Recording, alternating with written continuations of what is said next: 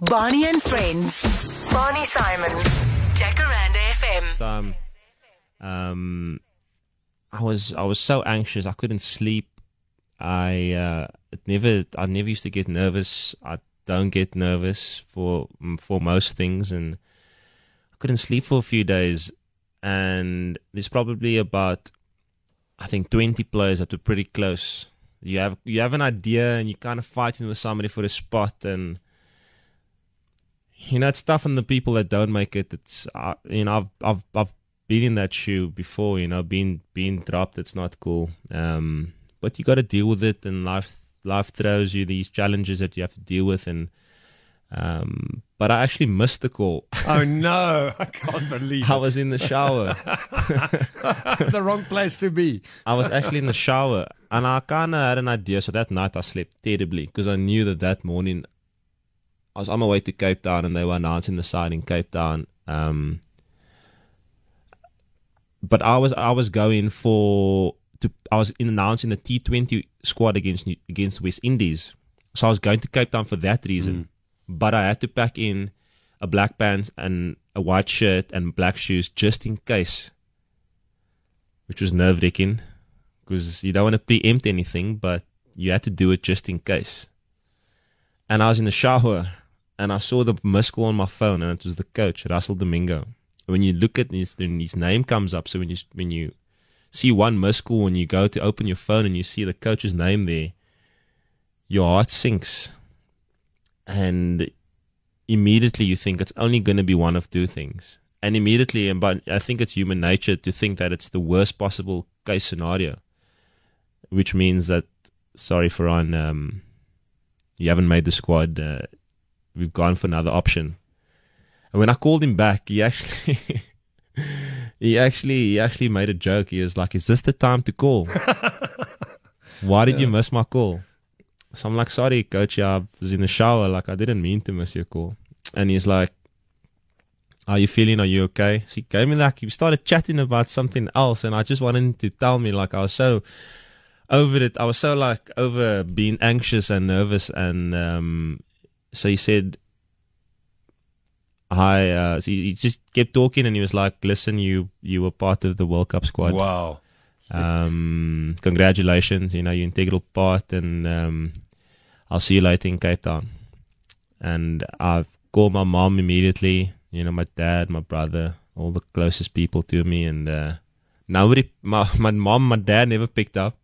Miss call. My brother actually picked up. Yeah, so he was the first. He was the first person I called. Amazing. And then my mom and my dad, and they never picked up. And then he called them all. And I was flying to Cape Town anyway that day. To get the first T20 against West Indies was in Cape Town on Friday the 9th of Jan. So we flew up on the Wednesday, flew down on the Wednesday morning on the 7th. And that was when the World Cup squad was announced in the afternoon at the waterfront. So going back to the phone call, I actually missed the phone call. Unbelievable. Did you jump back into the shower afterwards? Yeah. I was actually so relieved there. It was more just a sense of relief, and then it only started to hit me in the days to come. Wow. Amazing. So, and we didn't know at that stage. No. You had to live with that as well. You had to get on that flight, fly down, and you couldn't actually phone the newspapers or whatever. You had to. Okay. Brilliant stuff so far. We are giving away that autographed shirt of yours. Dries Dreyer, congratulations. We bowled him out. so Dries, you're not out for a duck, don't worry. We are going to phone you tomorrow, and we will organize that autographed Protea shirt number 28 on the back. We'll be right back. And somebody is blowing kisses. Fudgy somebody, Mishibas. I don't know who Mishibas is, but that's quite interesting. Blowing kisses. There we go. One for me and one for you. So, Farhan, we are so proud of you. The story that you told, how to get there from humble beginnings, with, your parents must have been so proud and still today, but now the fight really starts. Now, you played in the World Cup. First of all, what was the moment that you enjoyed the most at the World Cup? That moment where you did something that you were proud of, or the team? I think my final game was a pretty special moment to me. It was at the Cake Tin in Wellington against the UAE, and Faf was injured, and our team was, AB got 99 that particular game, and our team was on our way to score about 280 runs, and you just never know. We needed to win that game, and played one of the best innings of my life. Got 64 not out of 31 balls, and got our team into a very strong position that there was no chance that they were ever going to win. But with 280, you never know. One guy gets 80 of 60 balls, and they get close, and pressure's a weird thing, and so for me to contribute to my team's success, especially in a World Cup game, that moment will always hold dear to me. And New Zealand, yes. What did you guys feel like? I mean, AB, I know once again today in India, people are going absolutely crazy. What did he get? 66 today. Yeah, he smoked them today. Now, he was so positive right through. Every interview he did, he said, listen, we can do it. What is it like to play with somebody that is so positive? How did he lift the team when you guys were down there? And the whole of South Africa, all your fans, we want you to win. You can't lose this one. We're behind you. That pressure, what was it like? I don't think we felt it that much, the pressure, so to say. We definitely felt the support. We started our Protea Fire campaign, and quite a while before the World Cup started, and that gave us gave the public and the viewers and the people who loved the game just an insight into who we were as people, and into Ash and Faf and AB, all Dale Steyn, and people. You see them on TV playing cricket, but they didn't get to know the people. We did lots of ads and just quite sentimental stuff and stuff that was close to our heart, And AB was very inspirational in that, and he led from the front with that in that regard. And I think we all know he's a very passionate person. He's very passionate about our country, South Africa. He breathes, eats and sleeps South Africa, I think he goes to bed and causes a ukulele in his head. So he inspires a lot of us, and that's just a small part. His talent alone on the field is second to none. We follow him into battle every opportunity, and he inspires me to be a better leader within my within my surroundings. So at the Titans, I want to become a leader like AB. He instills that type of leadership that not many people can do, and he keeps us positive because he's so passionate about our country, and he's so passionate about doing well, and we wanted to be the person to lead us to win that World Cup. For our country. Our country is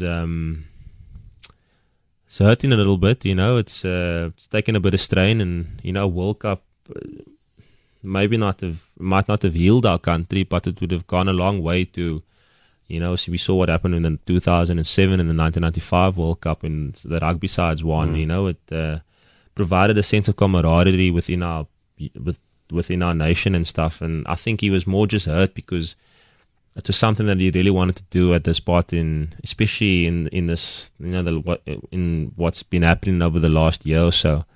And he doesn't lose very often in general at anything, whether it be a card game or a golf game or a game of tennis, game of hand tennis, whatever. At football, he gets so upset in warm-ups when we lose at football, foot volley or whatever the case may be. So that's just the type of person that he is, and we take a massive leaf out of his book, and we all hurt like he hurt.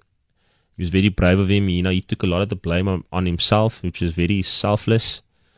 We'd all do it in a heartbeat, especially after that New Zealand game. We'd all take it on ourselves, and a lot of people copped a lot of flack. But for the most part of it, we felt the nation's support. The nation might not have shed a tear, but it was definitely sad, almost a time of mourning in that particular period.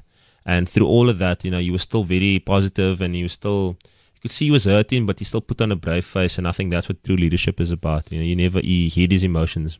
The worst thing is getting up at 3:00 in the morning. You can't have a beer, and then you guys lose. I mean, well, you can have a beer.